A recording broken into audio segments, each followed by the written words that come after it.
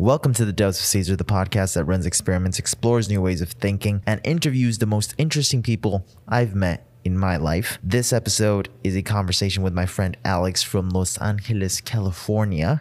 He is a licensed clinical social worker, and he is also a somatic experiencing therapist. He was also one of my jiu-jitsu buddies when I was in LA, and we sit down to talk about therapy, talk about life, talk about cooking, talk about jiu-jitsu, and I really enjoyed this conversation, and I hope you do as well.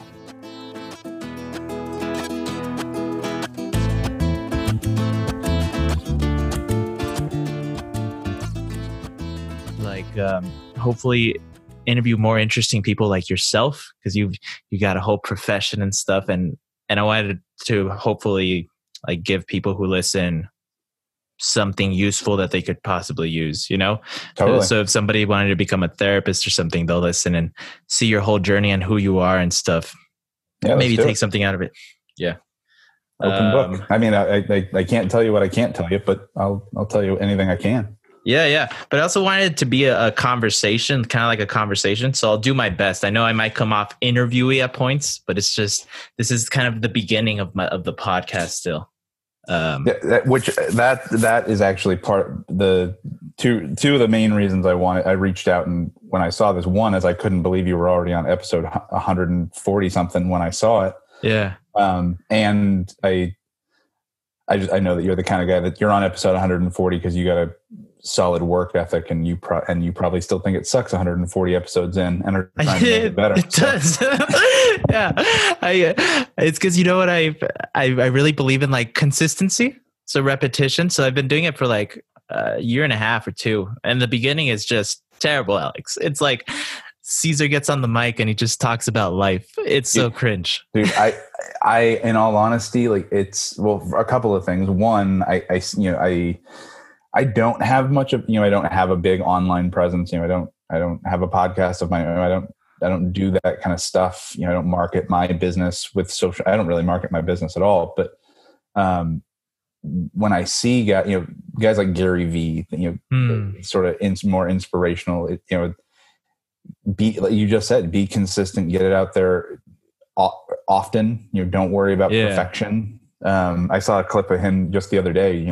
Somebody asked him, is it speed and quantity of content or quality of content? And I mean, he didn't even hesitate. He said quantity, 100%. Yeah. What do you mean quantity? Quality is subjective. Get the shit out there. It's one of like the biggest barriers, because you see like not a lot of people listen and stuff, and it's just kind of like you want the end result already. But it's like, what is the end result, right? It's like, are you trying to? For me, it's like I'm trying to create something that I would want to listen to, that I'm proud of. So sometimes like for some podcasts, I've been proud of them, and I'm like, that's what it's about. And I've fallen off. Like there's been months when I go out without doing a podcast, and that's the hardest, because coming back is like, I got to start all over again. Yeah. I mean, building momentum is one of the hardest things in the world, right? It's, I can go 9 months without going to the gym, or I can go to the gym every other day for 9 months straight. Either way, the momentum, whatever the momentum is the easiest thing in the world to do. It's different. That's hard, but it's weird, because it's like it's not a thing that you can see, the momentum, right? It's just a thing that it's like a mental thing. It's so cool. But yeah, I was going to ask you. I was looking at your Instagram, and I didn't know you cooked so much. You're like a chef like me. What was the most recent thing you made? Was it was like a potato. I searched it up because I didn't know what it was. Oh yeah. Those latkes that I made the other day. Latkes. Yeah. So it's a sort of traditional Hanukkah treat. Okay. It's sort of like fried hash brown. They're potato pancakes essentially. Yeah. But yeah, no, it's cooking is. You said you want to just be a conversation. I could just wax poetic and tell you a story and not let you get a word in edgewise. The cooking is sort of it's. People have asked me before, like, why don't you try and cook professionally, whatever? And I get cautious about turning your passion into a job is always a risk, of course. But for me, cooking has always been, I live in my left brain a lot, right? My job is to see patterns, to try and create change in people and problem solve to a certain degree and things like that. I personally, I think that what I do also is an art form too. And I could talk about that for a long time, but long story short, like it's important to me to get into stuff that's more creative and more, that's less, it's problem solving, which is something I enjoy and something I'm good at, but it's not life and death, right? Like if your food's a little too salty, you adjust, right? There's always a solution. So it's therapeutic in a way, in that sense. It's also, it's something that I call it my love language. Like I just enjoy cooking for people. It's one of the ways I stay connected to like my grandparents who've been dead for, some of them a few decades. But when you can go into the kitchen and you can recreate like that sauce that your grandma made when you were a kid, right? She hasn't made it for, she's been dead for 2 decades, but you can bring all those smells, you can bring those tastes back into the room. It's like bringing your grandmother back from the dead, essentially. And sometimes recipes is all we have. And so it's just something my wife and I are really, really passionate about, really connected with. Like my grandmother, or her grandmother, is she immigrated from Sicily back in the 60s, I think. She had 2 boys, so neither of them care about cooking at all. Yeah. Of her 2 boys, she got 3 granddaughters out of it, and my wife's the only one that's bothered to learn her grandmother's sauce. Oh, wow. Like that recipe, that family recipe from Sicily would die with her if my wife didn't learn it. That's crazy that you're talking about. I had never thought about food that way. Maybe it's because I'm still a little young and I haven't had a lot of deaths in my family, right? But it was only this year that I started to think about it more as an art. Before it was just like a thing I enjoyed. And I've never thought myself as an artist, but this year I started to realize, especially after I started taking more pictures of food and I wanted to make it look more beautiful. Yeah. I mean, not just seeing the picture, right? I was like, that's really pretty, but realizing that as you're in the kitchen, you're like making art. And there's this thing where I get lost. But what I mean by lost is that my friends say that it's like a lot of work to cook, but I don't feel that because like I enjoy every process, from the pan heating up to like letting things cool down, letting it wait, that little bit of patience. And now that you're talking about it, and you've been cooking for a while, it kind of it resonates a lot with me with what you're saying. And I've never thought about the thing about how you can bring people back if you cook the recipes. Last year, I actually I kind of talked to my grandma about certain Mexican recipes like pozole and menudo that she makes. And I keep a journal and I wrote down her recipes in the journal because I call my journals like my time capsules. And so now I have the tamales recipe in case anything ever happens. I can go back and remake them like she did. And so that was what I was thinking as you were talking about like your grandmother's recipe and your wife's grandmother's recipe. It's amazing, bro. Yeah. And it's, there's 2 things that I'll say about it. One, when you were talking, making food beautiful and things like that. It's, little pleasures, little subtle things that happen in life that I just, when I notice them, I love it. Like, so the one that popped into my head is, when you're cooking 4 or 5 different things, right? You're not just making a dish, you're putting a meal together. Yeah. And, when when the potatoes come out of the oven, as the timer goes off for the turkey, and the gravy is just perfectly set, and everything, the beef is resting on the table waiting to be cut, and just when it all comes together in that moment where it's all done at the same time, and that to me is one of the most satisfying. It's just the dance of it all and the timing of it. Yeah. It's one thing to like make a pot of spaghetti and it's just, here's a thing and it's hot and go ahead and eat it. But yeah, like I'm thinking about, with Thanksgiving having just passed, right? Like, and that was, I made this mashed potato recipe that my mashed potatoes took 2 hours and 45 minutes to make, just for the mashed potato.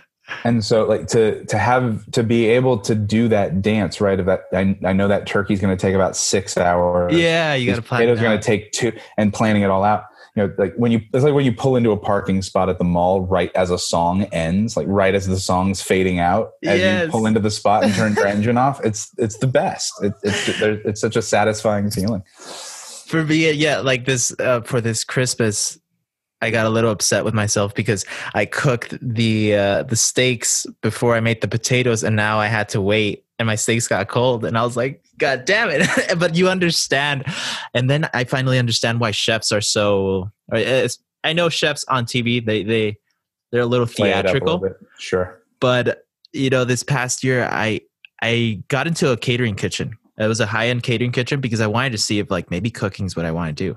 And these chefs are kind of like the same, where they're not dicks about it, but as soon as it's serving time, it's like, all right, go, this goes now. And it's that art aspect of it, of like, this is hot now, this needs to be eating now, because it's a combination of the flavor, the heat, the texture. And if you wait any longer, you were messing with my art. Right. Do you play music at all? Oh, dude, do I play music? My dad tells me to shut the hell up all the time. Yeah, it's similar, right? Like it's if you're playing music, if you miss the note, like there's no going back. The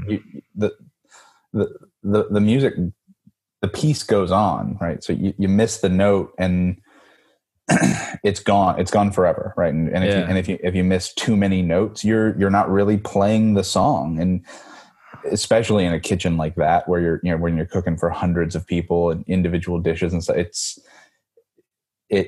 an orchestra playing this really complicated piece of music, and you got to hit your notes. If you don't hit your notes, the piece sounds bad. It's one thing, if your note is the parsley on the French fries, like, and that note gets missed every once in a while, that's not that big of a deal, right? But if your note is the steaks, like, you can't miss that note. Yeah, but even the parsley, sometimes it's what sometimes just elevates it. Some people won't even notice it, right? But you'll notice it, and you'll be like, "There's this one component missing that if we had it, you would have just taken it up a little bit farther." Yeah, that's at the risk of stepping into like weird, awkward, humble brag territory. Like there's certain kinds of food that I almost never go out to eat. Like for what? It. Like Italian food. Like really? Yeah, my wife, between my wife and I, that there's nothing we can't make. I realize how egotistical that sounds, but it's one of the she grew up. She's a first generation natural born. Her dad immigrated here when he was 2 from Sicily. Like there's she grew up eating her grandmother's recipes. Like who's that? I don't know if I'm offending you or any of your listeners by talking about this dude, but I don't know if you know who Sebastian Maniscalco is. Yeah. The comedian.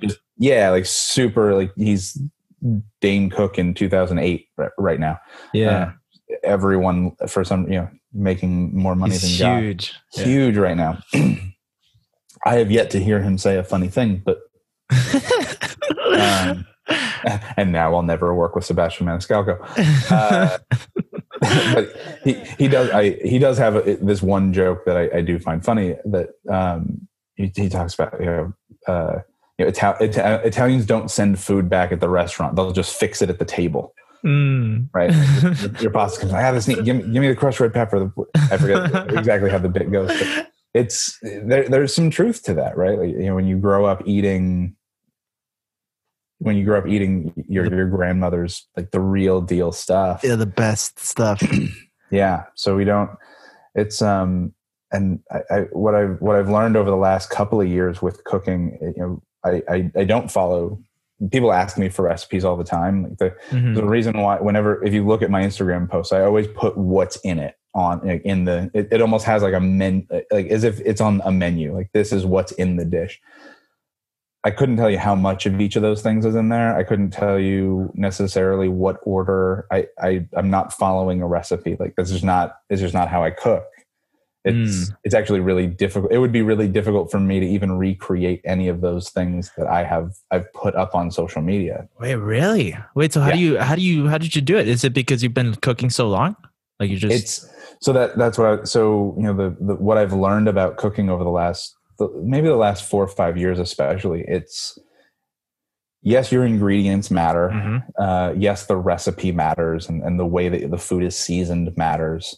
The technique that you use when you're cooking, that's the thing that matters by far. Like, it's the most important thing in the world. Like, you look at an egg, right? Arguably the most versatile ingredient in the world, an egg. There's 1,000 different ways to eat an egg. Yeah. It's all about how you cook it. Okay. Crack it into a glass and drink it raw, or, poach it, hard boil it. Right. Like, it's, I fry it. I have four different techniques that I use interchangeably just for scrambled eggs. I have 4 different ways that I make scrambled eggs. Really? I use I tried to use the Chef Ramsay one, but continue. I'm sorry I interrupted you. No, that's been my go-to and my favorite. Is that the one? Because when you get good at it, they're spectacular. Well, I don't know if the first time I did it, I thought I was eating like raw eggs, because you know how it's supposed to be very creamy. They're pretty runny. Yeah, runny. I mean, that's something I had never had. I think most people that I know have never had an egg like that. And if I served it like that to them, they'd say it still needs to be cooked. But apparently that's not the case in France, because like I was watching a video. They said that Americans, we overcook our eggs too much. Japan too. There's a lot of very, like tamago, for example, right? Tamago sushi, that like sweetened egg custard. And it's, I don't know if you ever watched that. It was a big Netflix documentary a few years ago. Hero Dreams of Sushi. Oh, dude. Yes, I watched it. That was pretty mind blowing. It was pretty great. Like 2 years, right? Like it 2 years just to learn how to make that one dish. Yeah. If I remember right, I think it was. Yeah, it was something crazy like that for the rice as well. That you spend. You don't do anything else but rice for like 2 years. I was like, Jesus Christ! And then the son's been doing it for like 30 years, and he's still not the head chef, but because Jiro's still alive. Right. Yeah, and I will. I'm one of those, like, I sort of racially ambiguous. I'm not white, but I certainly grew up with white privilege kind of guys. And this is one of them that I don't remember exactly when that movie came out, but I was like that ignorant white guy that didn't know you're supposed to wash your rice until I saw that movie. Oh. It was that. Yeah. See, exactly. Right? Like No, I don't think that's that big of a deal. I'm like, I wouldn't have known if my parents just said wash the rice, but even to this, is it necessary? I mean, it's the cultures that I'm aware of that eat the most rice all wash it, and we don't here. Like it was never a thing. Like it was. Yeah. Like rinse it beforehand. Yeah. I mean, it's it makes perfect sense. I grew up being told to wash fruits and vegetables. Yeah. Doesn't mean I did it, which is probably why my immune system is as strong as it is. But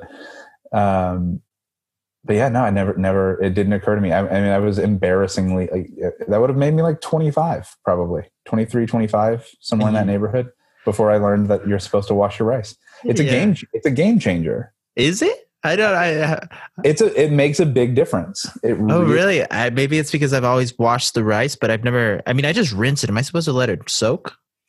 I think maybe we're both being really rice ignorant at the moment. It's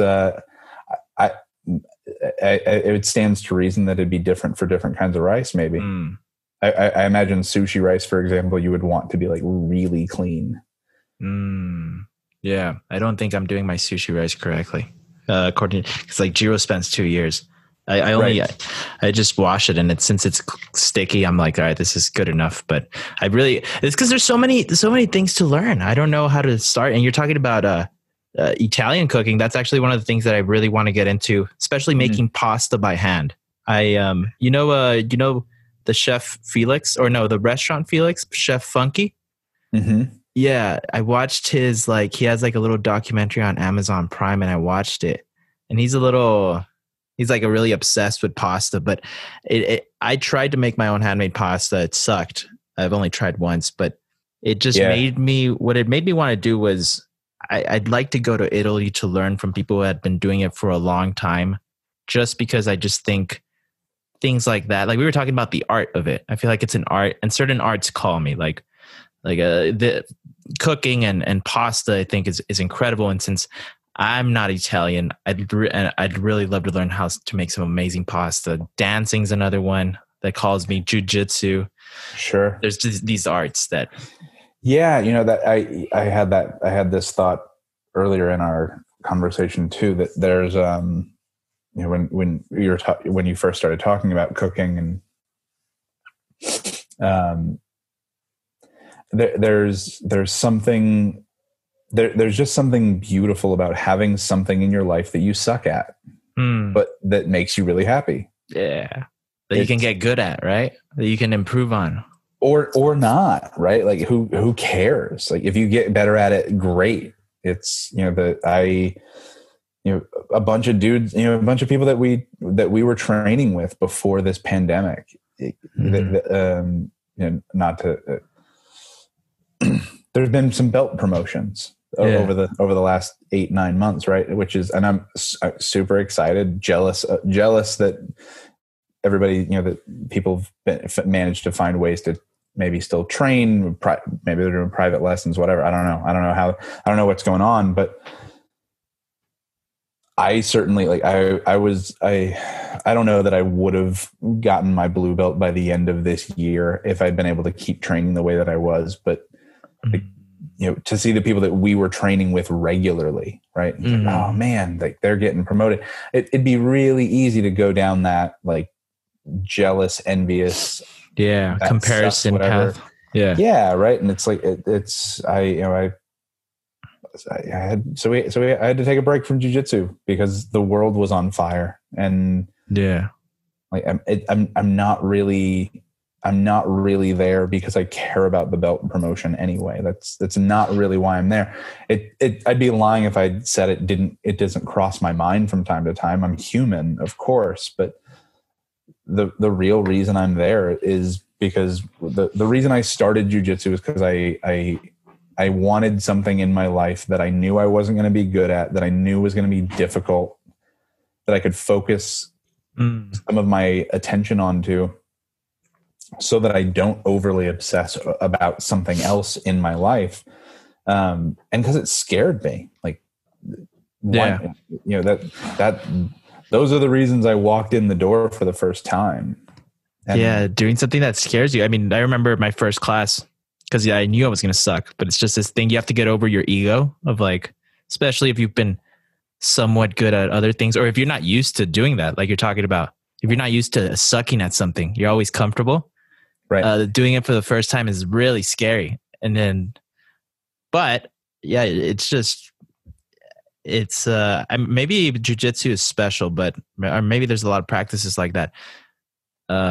It just it brings something into your life. Yeah, I think there's a lot of practices like that, and it's there are things that people put up on pedestals a lot of times, that that it's for special people in some capacity. Like so martial arts is being what we're jumping off on this topic with, but yoga is another one, right? Which is technically a martial art, I realize, but it's intimidating, and you're gonna suck. Like you have to spend a couple of years to like suck well at something like yoga. You know what I mean? Like you suck in a good way after a couple of years at something like. I think working out in general is one of those things. Golf, it's incredibly hard to be bad at golf. Yeah. Like it's so these activities, right, that we put them up on a pedestal, or we reserve them for retirement if we're talking about golf, whatever. But if that's the attitude that we have towards failure, right, that failure is something that only special people do, or failure / like leisure activities or something that we reserve for late in life, which is how most people live. Like it's a really shitty way to go about life. Yeah, I think that it's more exciting and more rewarding, like you're talking about, just being okay with failure because I feel like you said, if you avoid failure for a long time, because you think it's a bad thing, but what if you face it, you realize there's really nothing wrong with failure, and then you start to enjoy it. That's what you're talking about. You realize in jiu-jitsu, it's not about getting better. It's just like you enjoy this thing that everybody's doing with you. You enjoy the camaraderie that comes with it, because there's a community around the whole art of it, and having something to connect with people. It's just, that's one of the reasons I miss jiu-jitsu. Yeah. I haven't done it in like a year, and wow. Yeah, that bums me out, because I know we're talking about walking into something that you suck at. You didn't suck starting day one. Like I remember your first day. No, that was when you met me. Wasn't my first day. I had been going to the night classes, and I had been like really soaking it in. And then I decided, I gotta go to morning classes too. Yeah, so I got honey dicked, is what you're saying. You've been going for months, and then you roll into the first morning class. Bryant looks over at me like, "It's his first morning class. Take it easy." Okay. It was my first it was like 2 weeks in. It was 2 weeks in, and you ripped my head off. I think I was muscling through things. I think, and that's maybe that's one of the things I look back and I'm like, I wish I would have been more like Sam. You know, Sam, how he's so technical, so loose, and not muscling through anything. That intrigues me. Yeah, it's true. I think so interesting, right? So now we're diving. Now I'm just talking. Go for it. This is what it's about. Free association's fun like that. I think that there's a lot of value to what you bring to the table, like you and Sam together on a mat, right? I think you both walk away from that learning something, right? Because I agree with you. I love Sam, and I wish that I could be as relaxed on the mat as he is. Yeah, right. Like it's easy. There's something about the way, like there, and I've been there, and I'll say, like there's something about there's something about having the magic button to make anything stop at any time, right? Yeah. It's ironic how safe you feel doing something that is objectively so dangerous, right? But it goes beyond that with him. There's something about the way he's able to stay so calm on the mat that I'm envious of. That being said, I've also heard criticism of about a guy like Sam, of like, man, if he had a little bit more oomph in it, like he'd go from being really good to great. I see what you mean. The little bit of intensity. Yeah. And so I always thought he reserved it for competition, but I don't know. You could be right. I've never seen him compete. I mean, I've obviously, I've rolled some sparring rounds with him, and I always walk away from that feeling like I learned a lot. Yeah, like he's just flowing with you. He's seeing what you're doing and just kind of always a step ahead. Or the way. So I've talked about him to my friends because I use him as an example of like there was this guy, dude, that you would roll with him. And he just felt like he was just, I don't know, like he wasn't even in danger. He was just so loose and you could move him around. He was fine until you got to like a point where you thought you were going to submit him. And then he would just wiggle out somehow. Yep. Have you competed? Do you want to compete? No to the first question. I'm not sure to the second. I want to. I want to compete for the sake of the learning. Like I hear it all the time that it's, you learn so much in a competition. And I believe that, at the same time, like it's, I've been doing, technically I've been doing jujitsu now for a little over a year and a half. Right? I started in April of 19. But since March of this year, I've only been to a few classes. So obviously still really new at the game. I had a concussion.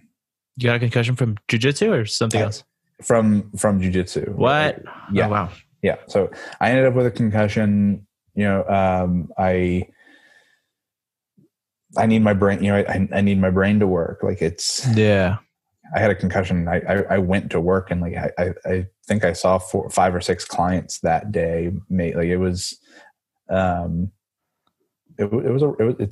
a rough day. So I get you. You got to protect it's what matters more, right? And then competition, I see how it could be more intense if you got a concussion in training, and in competition, people want to rip your head off. Right, right. Like how much. Can I really afford to lose work because I went to a competition. So, so, the reason that mentality honestly is probably the biggest reason I haven't competed. And I haven't really had, this is the first time I've had even a conversation about competing in a long time. I haven't really thought about it, but there's something about that mentality that I know I'd be walking onto that mat overly cautious to the point that I feel like I would be unsafe potentially because I would be I wouldn't be fully there, right? Like when I get to a place where I feel like I'm more capable to really let go and leave it on the mat. But I know myself. Like my wife and kid would be in the back of my head. I'd be if I get hurt, taking time off of work, and I'm not saying that I want to feel this way. We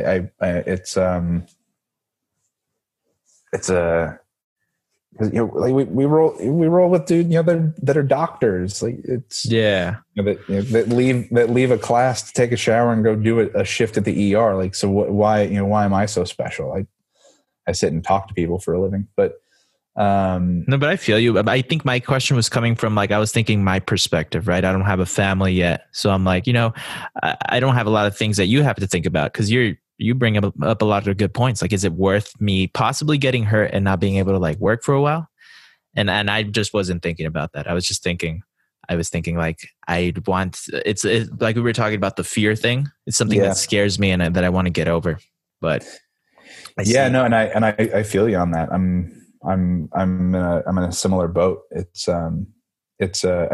think the strategy's got to be different, right? Like the strategy, here's something I've spent a lot of time talking about the last couple of weeks, right? Is,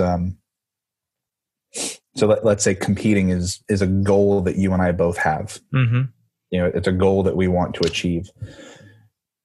I'm sitting here in my 30s. You're in your mid 20s.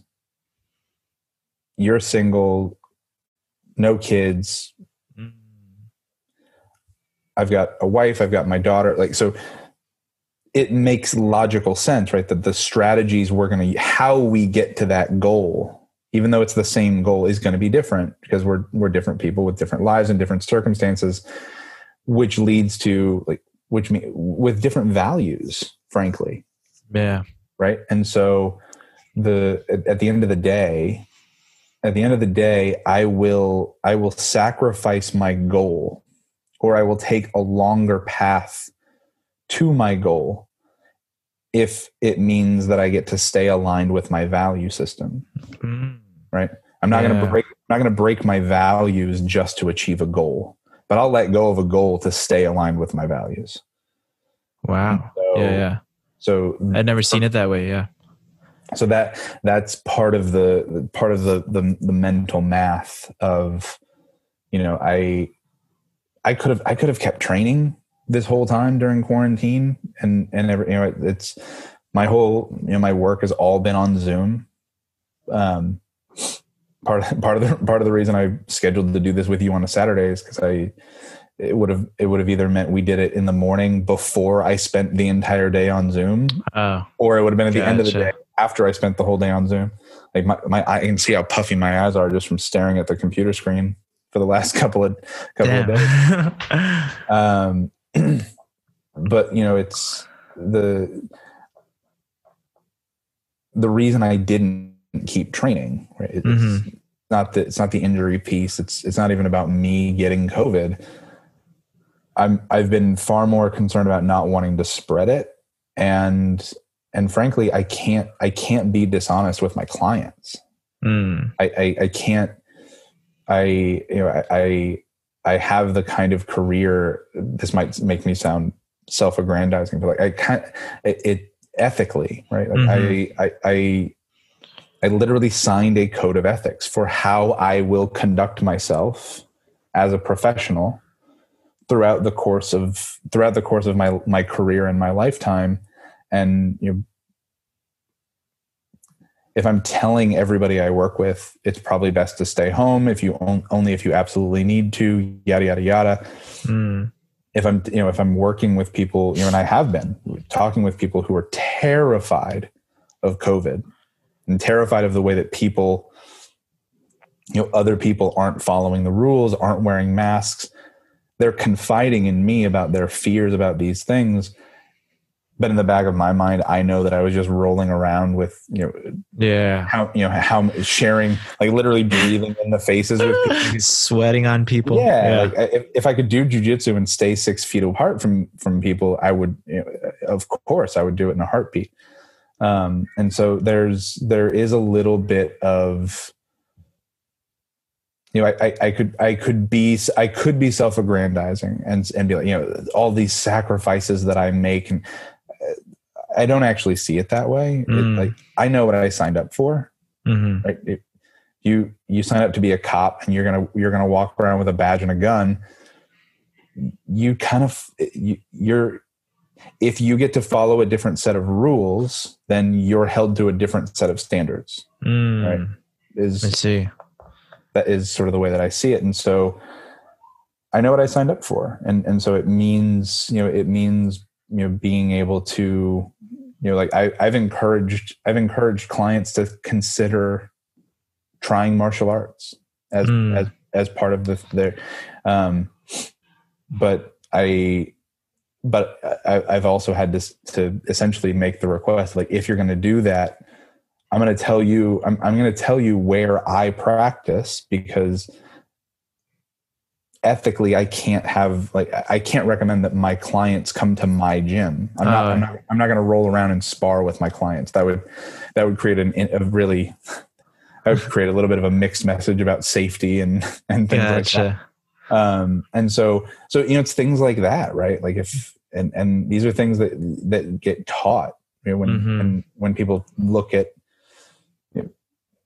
people don't, the average person doesn't really, doesn't fully understand what kind of training actually goes into becoming a therapist. The things that we're asked to think about and try to understand. that most people take for granted. And so, and this is one of those things that doesn't get talked about very often, which is this, you know, sort of dual relationship, right? It's, you know, it's, you know, when people ask, are you analyzing me and everything? I'm really not, because for me I'm not taking on that role in anyone's life without their consent, first of all, but it's also just a boundary of, you know, I can't go to the same, you know, I can't go to the same church as my clients. You know, I don't, you know, when I have clients who I know live in the same neighborhood as me, you know,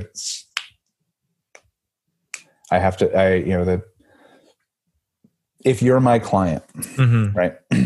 There's a real story. This actually happened to me a few years ago. And the girl I'm in this story is still my client to this day. Okay. And this happened like 4.5 years ago. I was sitting at a Starbucks in Brentwood. I was going to run, I had a group, I had a trauma therapy group that I was going to run that night. At this treatment center that was across the street, that treats teenagers with substance abuse and mental health issues. Okay. So I was a few hours early. I was studying. So I don't remember what I was studying.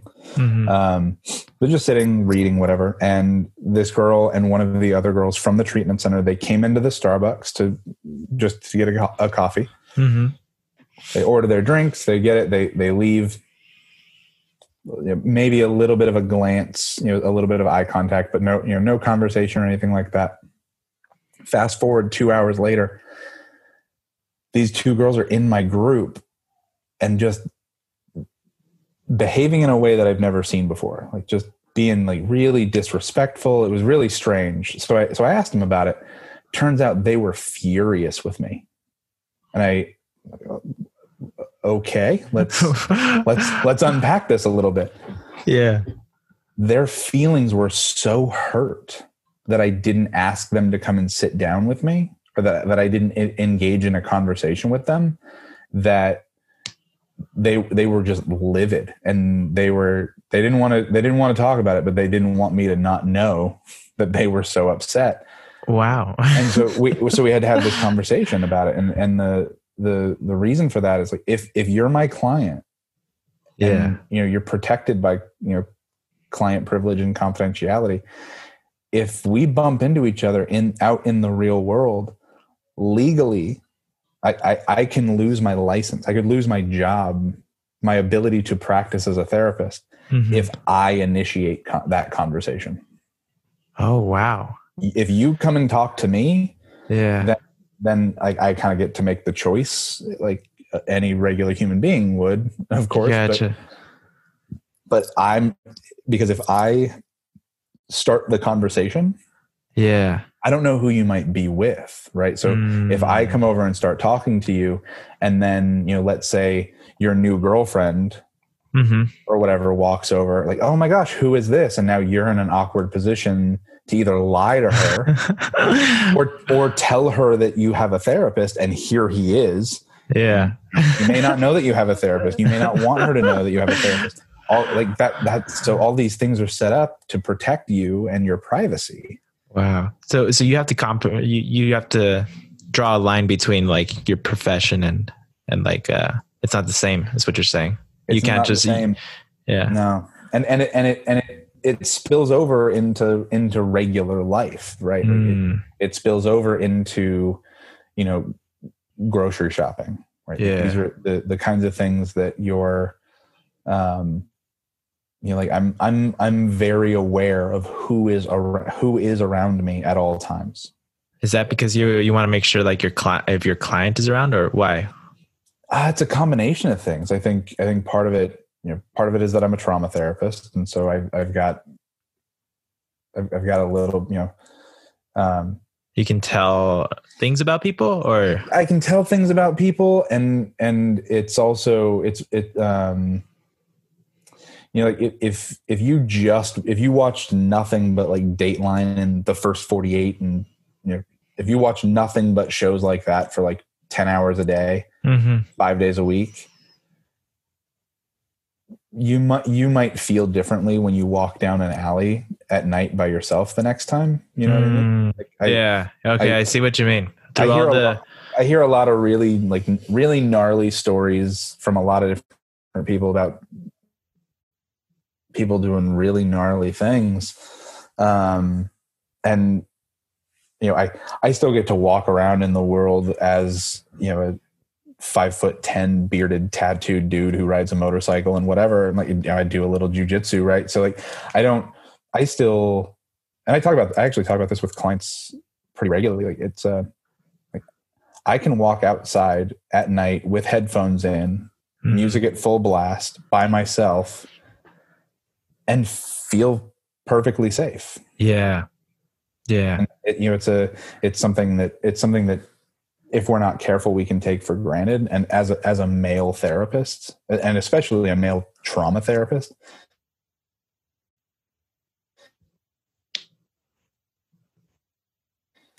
we were talking about values before, right? So one of my most important values is inclusion. Like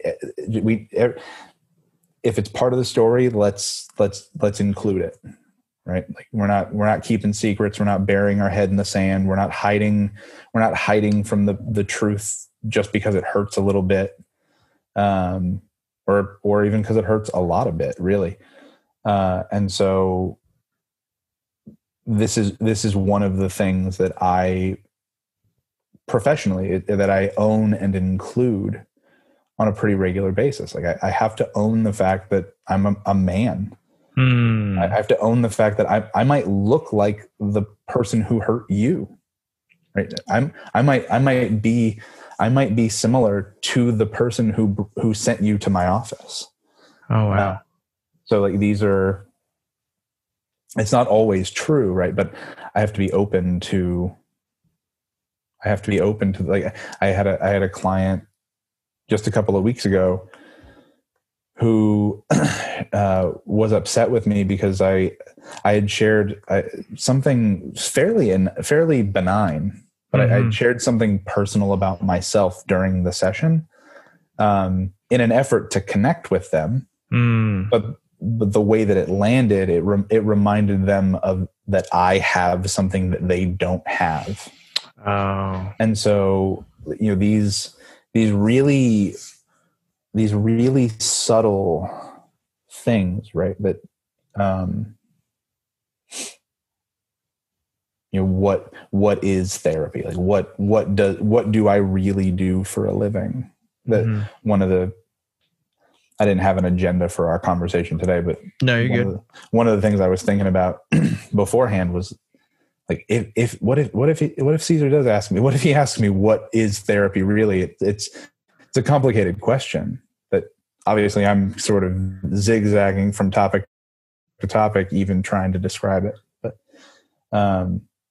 I do have a lot of questions. I have some questions that I've written down on your profession because I found it really interesting.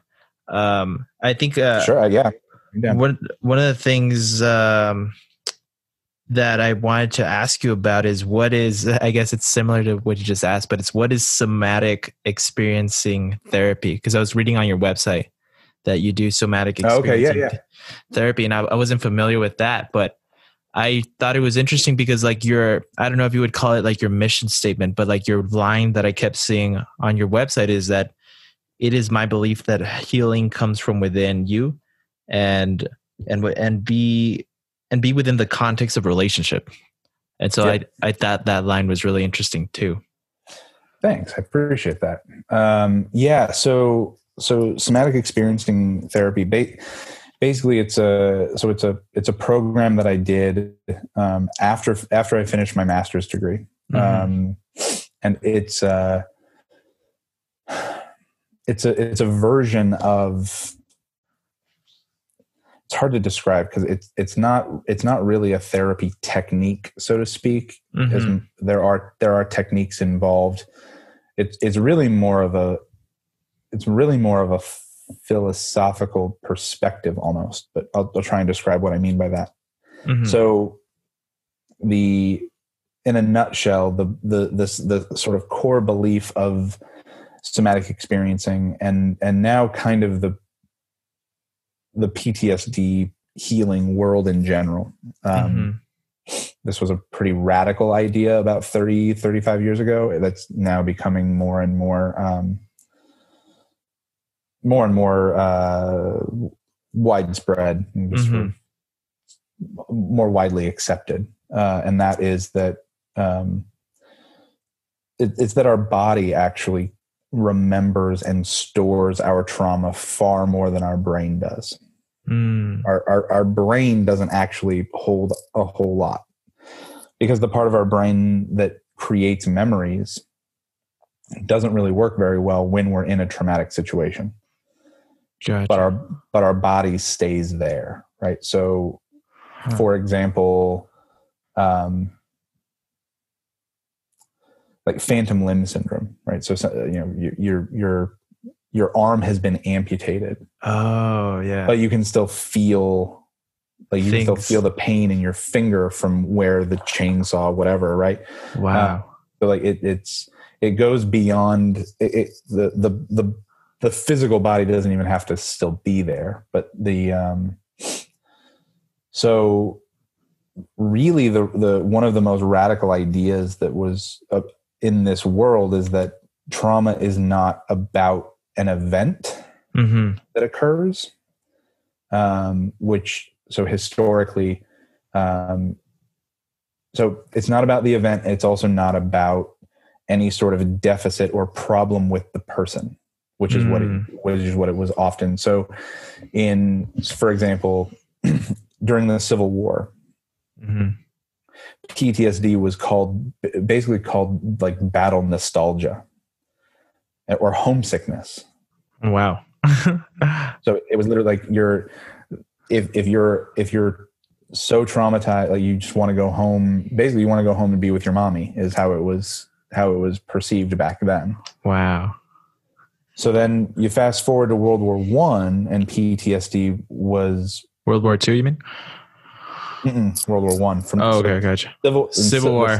Okay, gotcha. From the Civil War to World War I. After World War I, it was called battle fatigue. So basically, it was the government going like, we pushed you a little too hard, right? Like, gotcha. Most people would probably be able to handle this, but you're fatigued, right? Oh wow.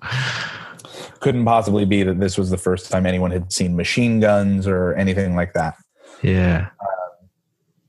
World War II then comes along, and that's when they started calling it shell shock.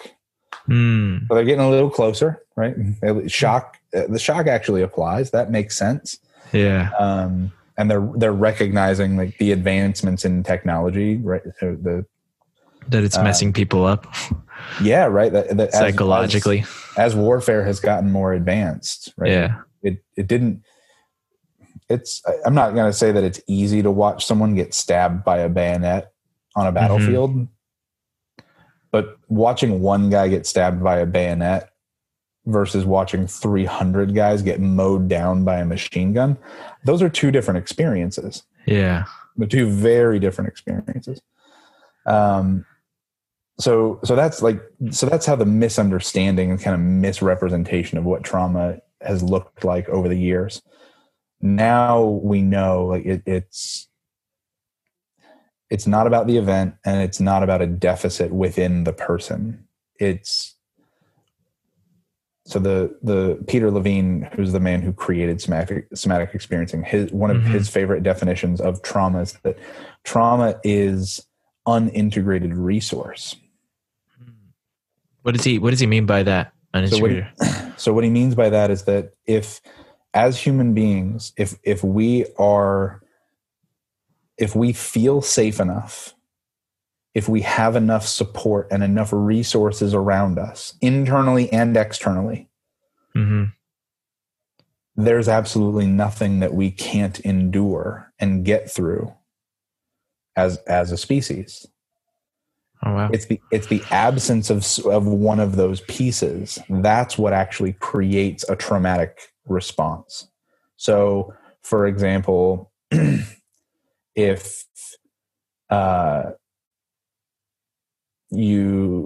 let's say you're in a car accident, right? And you're in a car accident, your leg is broken, you're able to pull yourself out of the car, you're lying on the street, and no one shows up. 10, 15 minutes go by. Maybe it's a road that nobody travels on very often or something like that, right? So now the fear starts to set in, the panic of, is anyone going to show up? Anything like that. The amount of time that you spent alone believing you might die, that's probably that's far more likely to create a PTSD response than the broken leg. Oh, wow. Does that make sense? Yeah, that does make sense. And that I just find it really interesting. I've never, I'm smiling because I'm like, that's crazy. I've never thought about that. So it's so in another way to look at it and think about it is like, the failure, whenever we're in a particularly stressful or potentially even traumatic situation, we all want to fight, we all want to run, or we all want to just sort of shut down and let the bad thing pass, right? If what you really want to do is run away and you're unable to do that, that's going to that desire to run away from this dangerous situation, that impulse to get away because you weren't able to do it, that's going to stick around. Whoa. Right? Or your desire to fight, but because you were so little, like, you really wanted to fight back and protect mom from stepdad, hypothetical domestic violence situation, right? But you're 5, he's 45, and that size differential, you're completely powerless in that situation. And so that may create this pattern inside of you, in your nervous system, that when big people are exuding their power over little people, your heart starts to race and your jaw gets tense, and all these things that happen in our body when we see something, when we're in what's called a state specific memory, right? So you're in a similar situation, witnessing or experiencing something similar, and so your body goes through a similar response. Wow. This might be, I don't know if this is a proper question to ask. It might be a very difficult question to answer, I'm sure. But sure. What are like things people who have experienced something like that would start doing? I know like talking to a therapist would be like number one, right? But what like kind of techniques do people go? How do you get, if it's in the body, right? Like the body kind of remembers this. Is there a way, how do you begin to heal that from within inside? Like what activities, habits, what things you start to do? Yeah. So I would say any sort of activity that allows you to be as present as possible, right? So some form of mindfulness practice, and that allows you to be in your body. And this is the most important part: to be in your body and feel safe. It's a lot of trauma that impacts our body, and at the end of the day, a lot, if not all, trauma creates this distrust of the self, distrust of the body, right? And so we don't always feel safe in our own skin. So if you're that person, that like you just are always wanting to crawl out of your skin, that's the person. If anybody that's listening to this is that person, that's the person who I would say, like, for sure, reach out, find somebody. Reach out. Anybody who wants to reach out to you that then can reach out to me. I've got people all over the country that practice in this way, so that I can connect people with. But so anything that allows you to be in your body, that allows you to be present, any sort of mindfulness practice. So that's literally anything from walking, hiking, yoga, martial arts, meditation, whether it's a sitting meditation or a moving meditation, a guided meditation, or a more transcendental, more mantra-based meditation. Yeah. But I know I've said the one thing. I need to break that habit. I say it a lot because there's a lot of one things, but trauma and really mental health. I think this is true for a lot of different diagnoses and things that people struggle with, but the things that we struggle with have a tendency to pull us either into the past they either pull us into the past where we start to perseverate and regret and be resentful and all that stuff, or it pulls us into the future and just creates a bunch of anxiety and worry and paranoia and all that stuff. One of those two things is almost always happening. For anybody who feels themselves, perseverating over the past or worrying about the future or some combination of the two, I mean, at the end of the day, the more present you can be, right? The more present you can be, that's how I'll say this. The more present you can be, the more able you are to respond to life. Yeah. In a non-reactive way. It's kind of like you get to choose versus just reacting and all of a sudden you're in another argument with like your parent or something. And you're like, yeah, I do. I don't know if you've heard of the Waking Up app by Sam Harris, the meditation app. And I started off with Headspace, but I've really fallen in love with like the Waking Up app because it's got a theory portion to it where they're like little podcasts where it talks about kind of like certain thought experiments and it gives you different perspectives on how to think about things that happen in your life.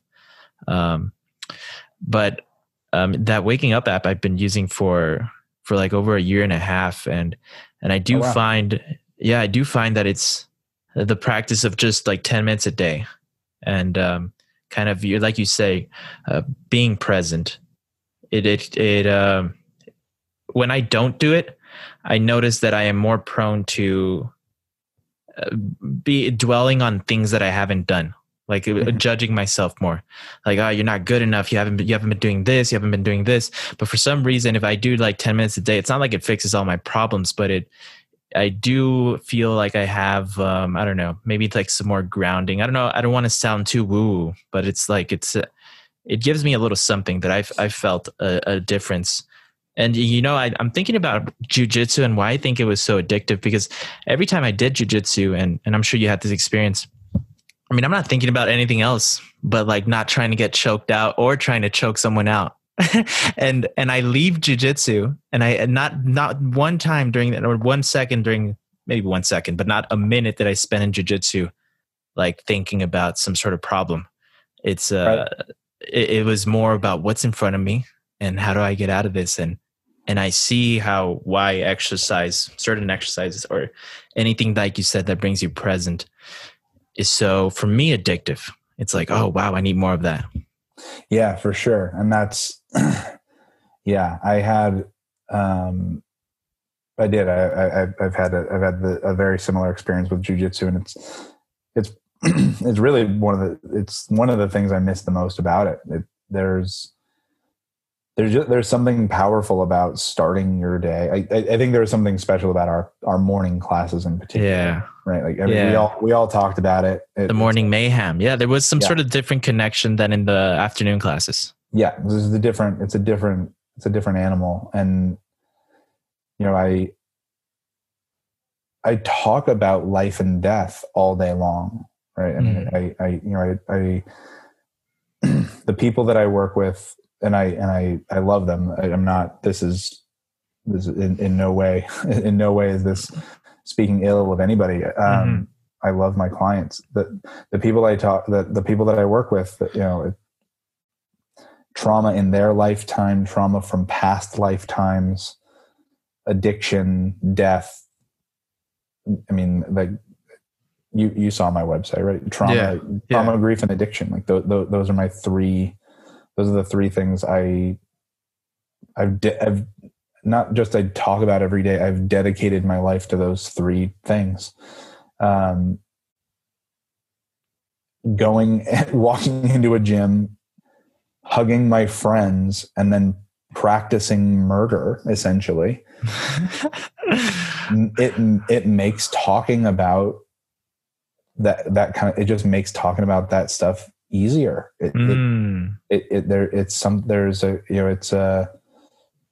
When I start my day fighting for my life and then sit down and talk to people who struggle to make that choice, frankly, like that's the, I work with a lot of people who struggle to choose life. Sometimes in as literal a way as you can take that sentence, and sometimes very much metaphorically. Thankfully, it's mostly metaphorically, but not exclusively. And it's I haven't been through every experience that all of my clients have been through, of course. But like I said, there's something powerful about the word tap too, that I don't want this call to end without mentioning, because it's, there's a lot of pain in the world. There's a lot, sometimes the stuff you can see, sometimes the stuff that you can't. And I think the only thing there might be more of than pain is the belief that pain is permanent. And there's something beautiful about that. I couldn't put my hands on until I started jiu-jitsu. I've talked with my therapist about this a bunch. I've shared this with my wife. I've even said this to you before. I don't know, but no matter how bad it gets in that gym, on those mats, if you say tap, your pain stops.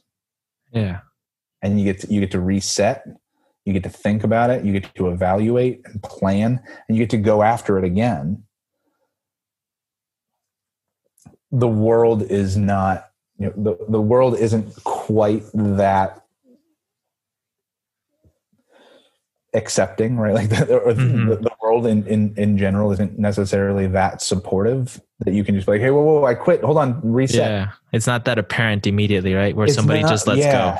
Right. It's not that apparent beautifully said. It's not that apparent that immediately, but that practice, right?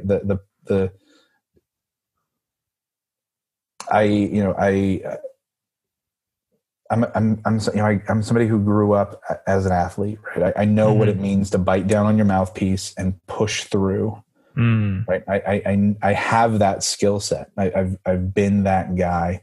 I'm still taking care of injuries in my 30s from my teenage years because I was that guy. Yeah. And then there's this way too, right? And you can tap, right? You can try and muscle your way out of it. You can try and be Psalm and just relax and dead arm your way out of the submission. Or you can, take the opposite approach. You could be Fernando and just a little Tasmanian fucking devil. and both strategies work at different times, right? Like I'm grateful for all of it. I think, like I said before, I think there's something that we all can potentially learn from everybody. It's what I love about walking onto those mats. But at the end of the day, for me personally, in the way that I was sort of conditioned when I was young, the things I learned growing up, for better or worse, and strategies that I've acquired of how to get through life. It wasn't until jiu-jitsu that I had something that truly allowed, like, I could get emotional. I could keep waxing poetic with you about just this word tap, and I could probably probably bring myself to tears talking about it if I really wanted to dive into all of the nuancy, meaning making things that I can do. Mm-hmm. But you're recording me, so I'm not going to cry on camera. So I just wanted to say, for people who are wondering, I'm sure a lot of people caught on, but in jiu-jitsu, if you don't know anything about it, you tap, or you can just say a tap, and it's basically like you give up and you get a restart. Nothing happens. But this thing that you're talking about is something actually really beautiful, and that I was thinking and trying to find a way to bring up, because like I brought up the Waking Up app, and there's this one little lesson. It's 3 minutes, but it's impacted my life so much, and it's called Begin Again. And all it talks about is that in every moment you get to, no matter what happened in the past, begin again. And that's essentially what the tap is in jiu-jitsu. You failed a moment ago, but you tap and you start again with that new knowledge of what happened when you failed. And I've listened to that 3 minutes over and over again, because I think it's something so important. We were talking about consistency earlier. Mm-hmm. You know, maybe you haven't done something even like for 30 days, but in that day you can choose to press the restart button, tap, and begin again. And for me, that idea has helped me start a lot of things, has helped me let go of self-judgment. You know, the self-judgment is usually what is keeping me from doing a lot of the things that I want. There's a quote that says, I've had a lot of problems in my life, most of which have not happened anywhere but in my mind. Uh-huh. It's something like that. I butchered it, but it's the idea is that most of our problems are in our head. And if we allow ourselves to just restart, there's so much that we can do. Yeah. Right. And I think that you're exactly right. And there's an old, of course there's the Buddhist principle of reincarnation, but my favorite interpretation of reincarnation is that we, with every exhalation we die, with every inhalation we're born again. Oh wow. Every breath is a death and rebirth, right? Which is an idea I've been aware of since I was 12 years old. And it's exactly, it's the same thing as, like what we're saying, tap, reset, reevaluate, and just different languaging. But for me, it's done two things. One, like I said, it's, with pain, right? There's a lot of pain being endured in the world, and not all of it's going to listen when we tap, but more of it does than we think. We just don't think to tap. Mm-hmm. We make assumptions, right? Right. The other is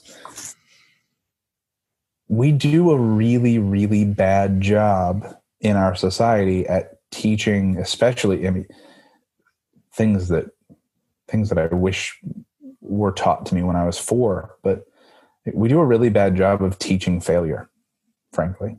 It's, I work with a lot of people. Every person I've ever worked with has had parents, and every one of them, we overvalue success over contentment or peace, whatever word you want to use there. But yeah, we overvalue success and achievement. We oversimplify what the word success actually means. And we basically just boil it down to how many commas are in your bank account. But we do a really bad job of teaching kids how to fail, because it's inevitable. Yeah. That there are only a few things in life that are inevitable, and they're the things that we do a really bad job of teaching. Yeah. Death is inevitable. We do a terrible job of teaching kids about death. Taxes and finances are inevitable because of the world that we live in. But I don't know about you. I took a high school economics class, but it didn't teach me shit. Yeah, no. failure is inevitable, but no one ever taught me how to fail. And sex is inevitable, but no one ever taught me how to have sex. Why? Genuine, earnest question. These are 4 things that every single virtually every person, not everybody's going to have sex, I guess. Technically, that one's a little bit of an outlier, but yeah, I see what you mean though. But what I mean by that is that like most millennial, and I don't know, you're a little younger than me. You maybe even got this worse, but I mean, we're on like our 3rd or 4th generation of men who learned everything they know about sex from pornography. And I'll just say this out loud: like the women out there, really just if you learned what you know about sex from pornography, your partners are not enjoying it. I'm just saying that out loud. Like completely aside from everything else that we've said in this whole conversation, I'm just saying that out loud because it's the truth. Dropping some truth. All right. But circling back to failure, right? Like failure is inevitable. We are all going to do it every single day. Mm-hmm. Even the things in my life that I know I'm really good at. Yeah. I still fail on a fairly regular basis. But the only thing that we really teach kids about failure is that failure is something to avoid and be afraid of. What if we celebrated it? What if what if you went and signed yourself up for a pottery class on a whim because you've never done pottery before and you want to go play with ceramics for whatever reason? So you take the class for a couple of weeks. Turns out you hated it, but you learned that you don't like ceramics. Yeah. The perspective in most cases, the perspective would be, well, that was a waste of time. That was a waste of money, whatever. Says who? Yeah. You went out there, you took a risk, and obviously this is not the most exciting example in the world, but like you took a risk, you took a shot. You could call it a mistake or whatever, but like you tried something in hopes that you would enjoy it, and you didn't. Mm-hmm. That's it. There are no other consequences than that. Yeah, but you learned something, right? I learned something. I was thinking, I mean, I've been thinking about the same thing, and I was this year for Christmas gifts, I wrote some letters because I didn't buy anything. But in my letters to my brothers, I told them that if there's something that I've learned in the year 2020, because actually after I left LA, I left my job in LA and I came back to Austin to try to start a business. And I told them if there's one thing I've learned in 2020 is that the failure is kind of like a fast pass for learning, because it's scary, but it's scary because you think there's going to be something like a big monster waiting for you at the other side of failure, but you get to the other side of failure and really what you find is more learning than pain. There's some pain of like, I didn't do what I wanted, but then you know a method of how not to do it or a better way to do it. And so I completely agree with what you're saying about failure. And it's also a thing, I think, why maybe I in the past have kept myself from doing a lot of things because of the fear of failing. Because I've always, in high school, I was always a top performing kid, right? Get the A, get it perfect, get the 100. And what I found that in college, I kind of avoided a lot of things that maybe wouldn't get me the A. And I think that was a hindrance and something that I've been learning to let go of. And I think a lot of people would benefit from doing more of. So I'm glad. Yeah, yeah, I think it's. I agree with you because it's.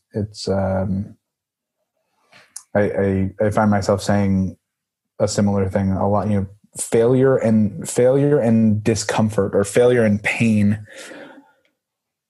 Failure and pain will never be your kindest teacher or teachers, but they will always be some of your best.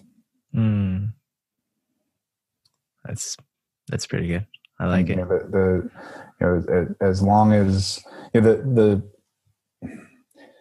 concept of mistakes or failure too, it's worth mentioning. Like just the concept of failure is a matter of perspective. Yeah. And but I think it's a very good question that you asked. Like, why aren't these things taught, or this perspective taught? Why is the other perspective taught? I think it's a very good question that I haven't really asked, because all the things you mentioned, like sex, I was just thinking about sex, the other things you mentioned, right, that are like universal for people that we're not taught, right. Failure and stuff. Why is that perspective taught in school? I don't know. Yeah. I have a friend who, she's also an SE therapist. She it's been a long time since I've spoken with her. Last we spoke, she worked with children on the spectrum and kids with developmental delays, and she also worked with horses with these kids. But I'm stealing this from her. She shared with me, this was maybe probably 6 years ago, and it stuck. I use this often. She said when I'm starting to work with a new client, there are four main areas about their history, particularly their childhood, that I want to know some information about. And it's sort of related to what we were just talking about, and this question you're posing, what we do teach and what we don't teach, and why, and everything. So sort of food for thought, if you want to, for anybody who wants to think about their childhood, the four areas are what did teaching look like for you growing up? Teaching, nurturing, discipline, and touch. What would be nurturing? So like the kind of support that you got. Okay. And, one way of thinking about that, like what was the currency of affection in your household growing up? Like, were your parents the type that they would buy you gifts when there was conflict? Or were you the kind of household where there'd be like some maybe there'd be a big conflict and then everybody splits up, but then suddenly there's food on the table? And everybody, so food is kind of the thing that settles everybody. And gotcha. Food can become a comfort, sort of a comfort object in that dynamic. And so it's about how these things show up and don't show up. So, how were you taught? How were you not taught? Wow. What was nurtured, and supported? What was minimized? What was taken away? What did discipline look like? Who did it come from? What kind of emotion was involved in it, if any? Did the discipline seem fair, or was it disproportionate? Gotcha. And then touch is fairly self-explanatory, but those four areas can reveal a lot about the kind of environment that we grew up in. How safe it felt, how connected to others we felt. Where where were the power dynamics? Was it okay to make mistakes? And is it by, once you understand kind of like where a lot of the way you act comes from? I mean, I would assume a lot of those four things affect a lot of the things you do in your life, right? Mm-hmm. And so once you understand where it's coming from, is that possibly when you can work to change it, or work to? Yeah. So it would be, for example, if I have somebody who is, let's say the issue was with discipline, right? The discipline was, let's not even take it. It wasn't even corporal, right? Like, it wasn't even hands-on, but punishment was very shaming, and discipline was very,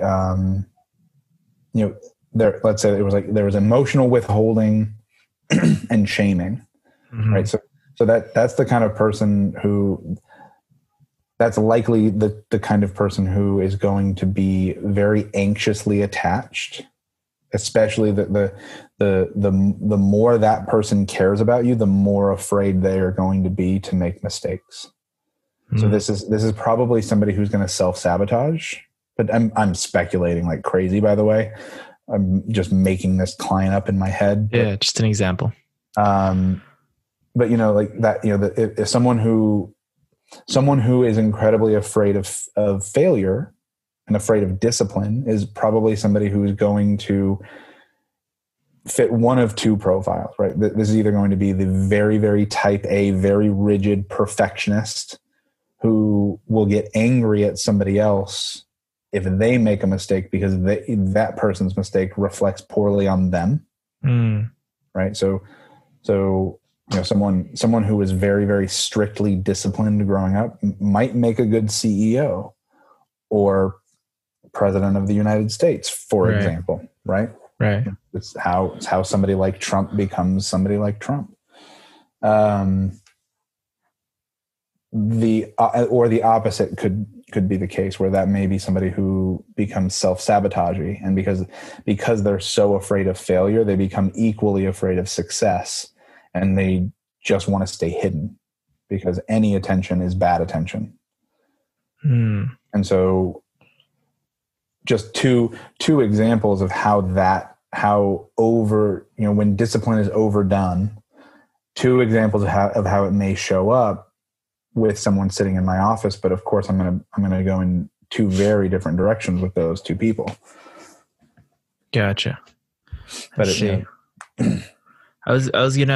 know it's been an hour and a half. I don't know how much time you have, but I do want to get you back to your family. Yeah. Yeah. I probably got to hop off here in the next couple of minutes. Yeah. I just wanted to ask, because it's been on my mind, because we've been talking about therapy, like for the principles of like healing, is there any like books or resources that you recommend? I know you mentioned a lady, but books or resources online that people could check out to read about like maybe the principles about self-healing?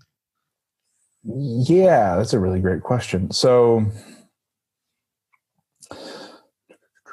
Peter Levine wrote his first, and really anything from Peter Levine is great.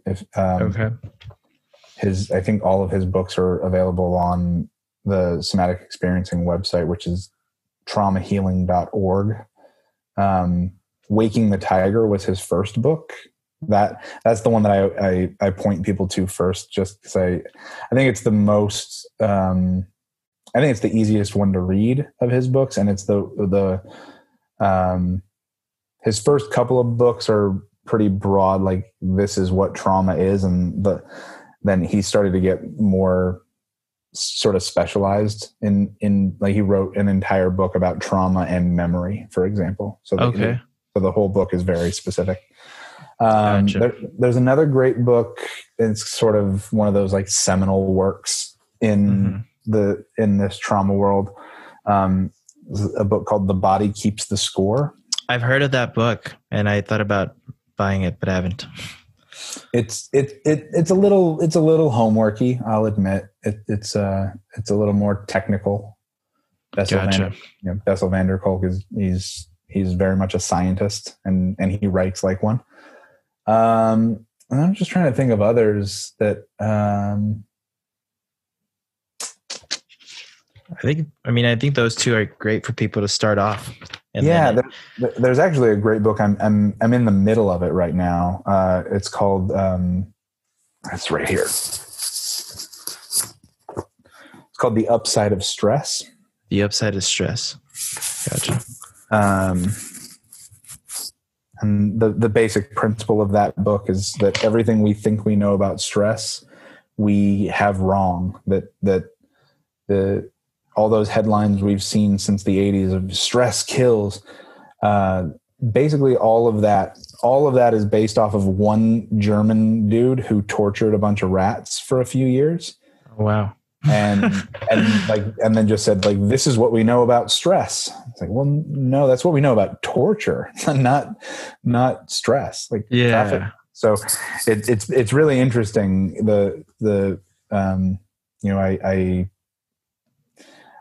I like to hold the belief that everything exists on a spectrum, right? And there's healthy, unhealthy, positive, negative, comfortable, uncomfortable versions of everything.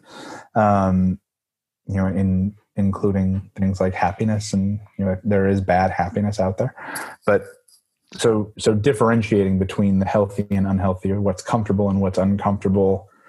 Gotcha. I think that sounds like a good book, actually. The Upside of Stress. I want to pick. Yeah, it's a pretty good one. So This was fun, man. We should do this again. Thank you so much for coming on, dude. Thank you for sharing so much, and I enjoyed that. We got pretty deep. And I like it. I like to get deep. Anytime. And hopefully we get to do jiu-jitsu again. Hopefully Brian opens that gym in Florida and we go visit him or something. Is that what he's talking about doing right now? Is he thinking about opening a gym? Well, when I talked to him when he was leaving, he said his dream was to open his own gym. So okay, there you go. That'd be awesome for us to go train. I'd love to roll through there.